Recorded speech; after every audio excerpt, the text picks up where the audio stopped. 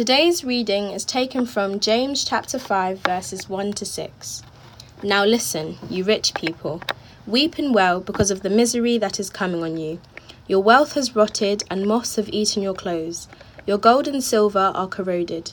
Their corrosion will testify against you and eat your flesh like fire. You have hoarded wealth in the last days. Look, the wages you failed to pay the workers who mowed your fields are crying out against you. The cries of the harvesters have reached the ears of the Lord Almighty. You have lived on earth in luxury and self-indulgence.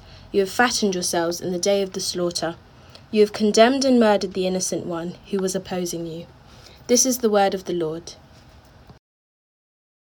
Well, what did you make of that? We're used by now to the fact that James says some pretty challenging things, but even so, verse 1 stands off the page, doesn't it? A man called Upton Sinclair was a well-known author 100 years ago in America. He once called together a group of church ministers and read this section of James to them, claiming that it was the words of a Russian lady who was living in the United States and known for her anarchist views. Now, these are church ministers, not business leaders. How did they react on hearing James chapter 5, verses 1 to 6? They were indignant and said, "This woman ought to be deported at once." Well, not only did they not know their Bibles well enough to realize that they were hearing a bit of the Bible read out to them, more troubling, they didn't know the teaching of the Bible, particularly the teaching of Jesus, very well, to realize that this isn't James going out on a limb. No, this very much reflects the teaching and the priorities of Jesus himself. That actually, this is radical because Jesus is radical. That Jesus came and when in his teaching, he put money in its right place. I think the headline here is, money is temporary, so use it well. Money is temporary, so use it well. Now, this specifically was written to the rich people of the church of James's day, and there might be a temptation as we read it through and it addresses the rich to think, well, that lets us all off the hook, doesn't it? But if you look at the world we live in, if you look at the statistics, the UN reckons that there are 821 million people in our world today who don't have enough food. That's 1 in every 9 people, roughly. So you and I might not be rich in London terms, but in world terms, we have enough, don't we? More than enough, most of us. If we have accommodation and enough money for food and clothes and paying the rent and the heating and all that sort of thing, if we have enough, and even if we have a little bit extra, then, well, we're better off than a huge number of people on planet Earth. We're in the top part of things, the richer half of things in world terms. So, well, the reason I'm saying that is that this teaching will have something to say to all of us about money, about how to use it, about its influence and its impact in our lives, and especially about how not to allow it to take us away from God and from God's purposes for us. That's James' big target here. He mentions 3 ways it could take us away from God, 3 pitfalls to avoid, 3 misuses of money. The first one is in verses 2 and 3. The first way to misuse money is to accumulate. Let me read. Your wealth has rotted, and moths have eaten your clothes. Your gold and silver are corroded. Their corrosion will testify against you and eat your flesh like fire. You have hoarded wealth in the last days. There were 3 main sources of wealth in the ancient world. Number 1 was farming. that produced the kind of wealth that rotted. Number 2 was clothes. And that's the kind of wealth that gets eaten by moths, according to verse 2. Before I moved to London, I thought this was a sort of problem that people had in the past, but we didn't really have in the present day. Until when I moved here, I started seeing holes appear in, my suit. I think my favourite suit was the first one to get it, and then it was some jumpers, and it's just kept on happening. I've done my best to control it, but I still haven't won the battle. Now, it's nice to have smart clothes, don't get me wrong. But if you or I are hoarding wealth in that way, says James, it's just a very expensive way to feed the moths.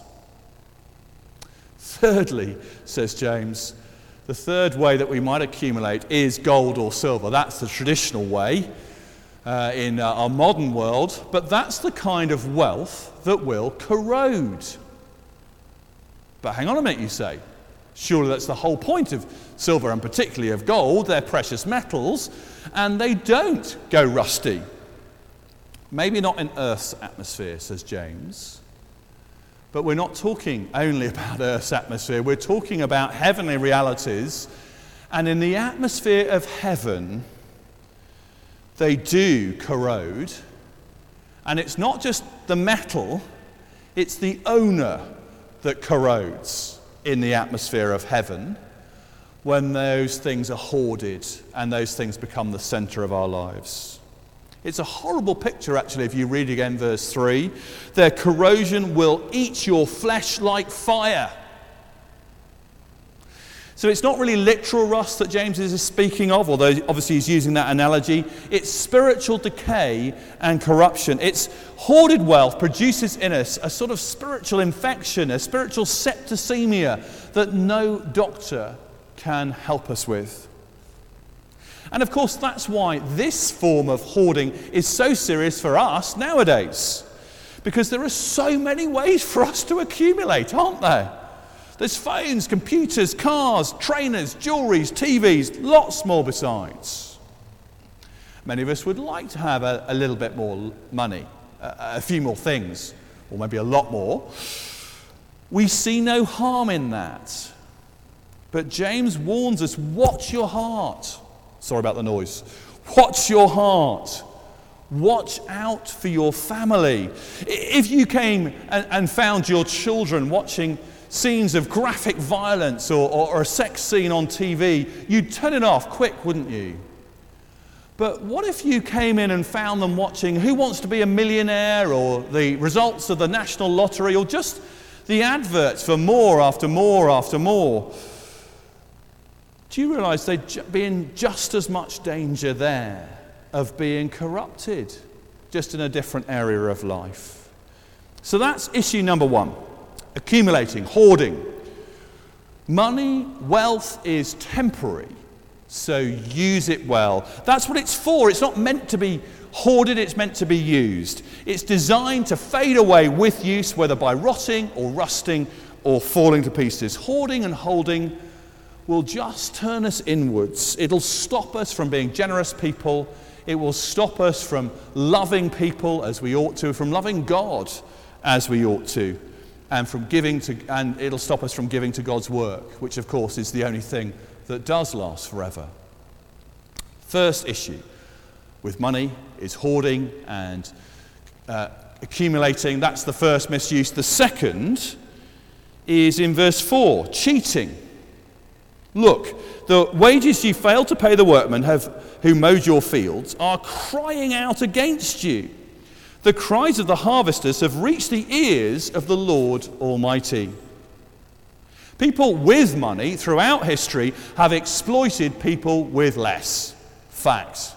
Back then, it was a subsistence economy. You didn't have a bank account, you didn't have a credit card, you had the money in your pocket. So if the boss failed to pay the workers, then they wouldn't be able to buy food, and some of them might starve. That's what's meant in verse 6, where it talks about condemning and murdering the innocent.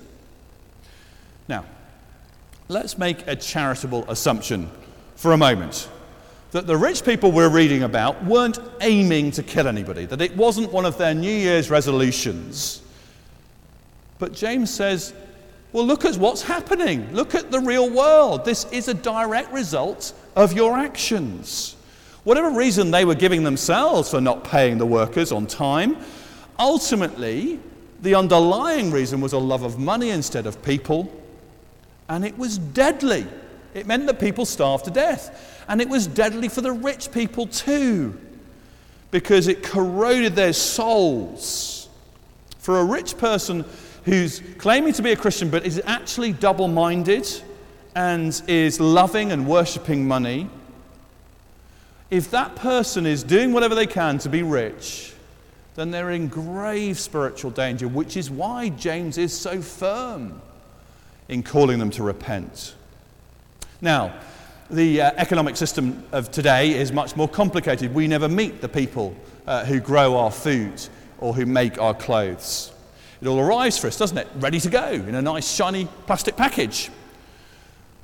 But our choices when we shop, when we consume, they affect other people in our global village. We ought to ask, where does this come from? How did it get made? Who grew it? How did it get here? We ought to ask those questions. How do my choices, my actions affect people around the world? You see, the marketing people never mention exploitation. They keep it out of sight. But it's not hidden from God.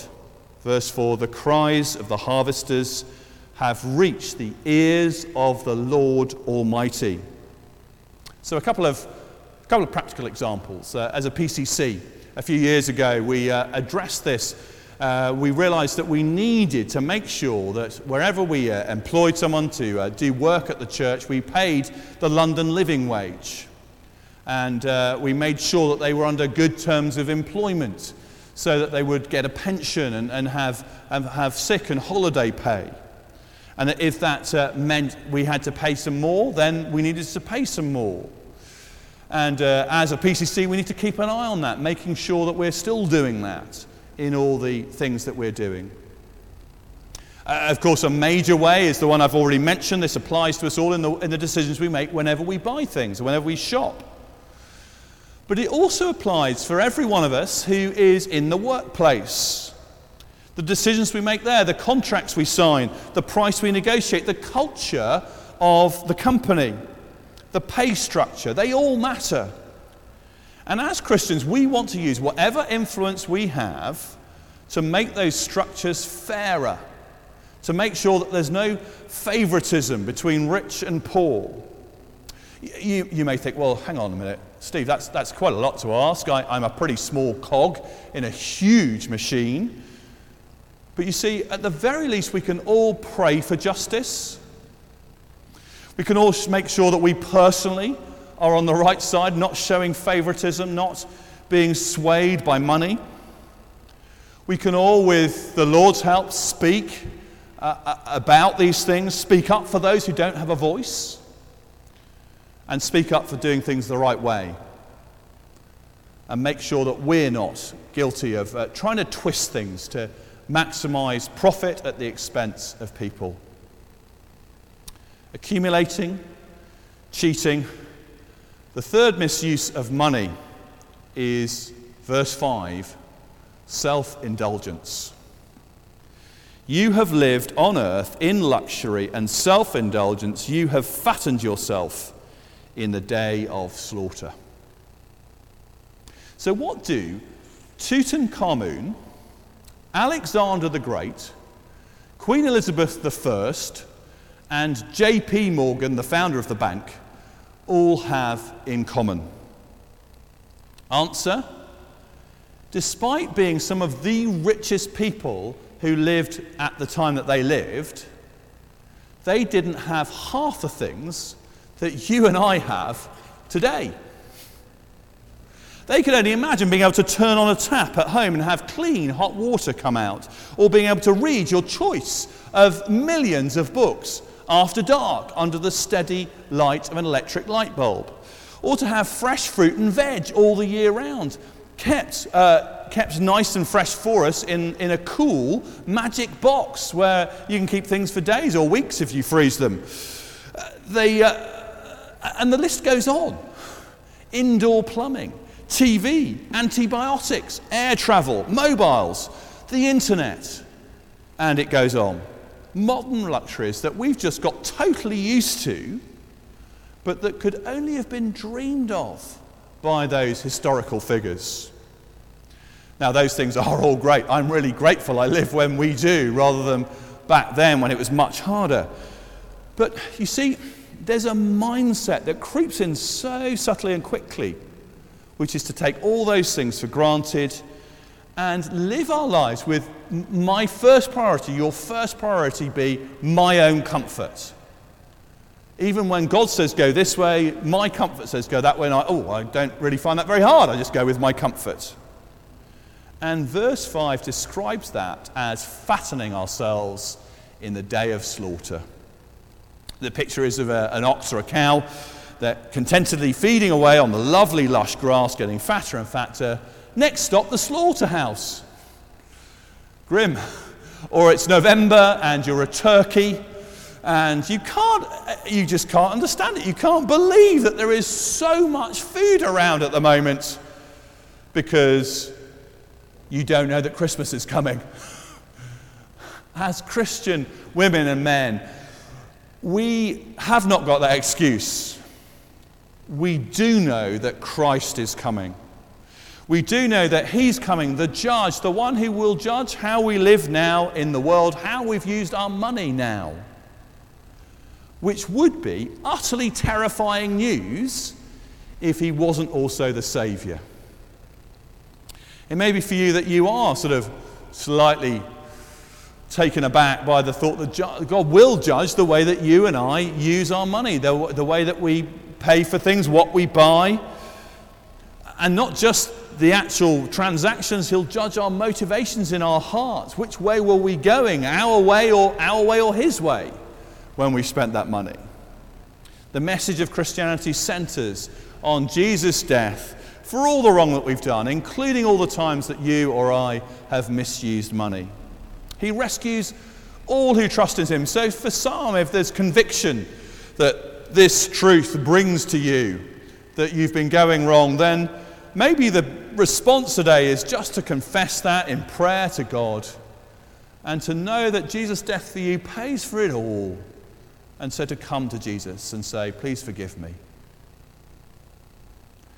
But that truth, that wonderful truth, salvation, rescue for all who come back to God, all who repent of whatever sin, whether it's financial or something else, that great truth doesn't take away the fact that we need to change. It doesn't let us off the hook to go on sinning some more. Actually, it's the opposite.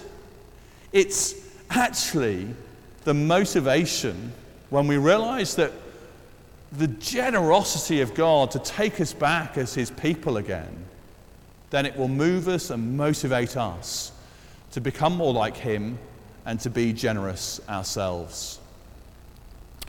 The last few months have perhaps shown you, or they've certainly shown me, ways that we could live a more simple life. Things that we thought were really important, which actually they're not really.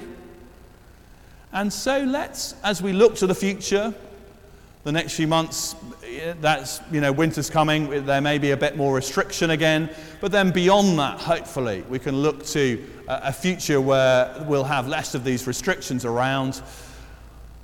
In that future, how are we going to use money?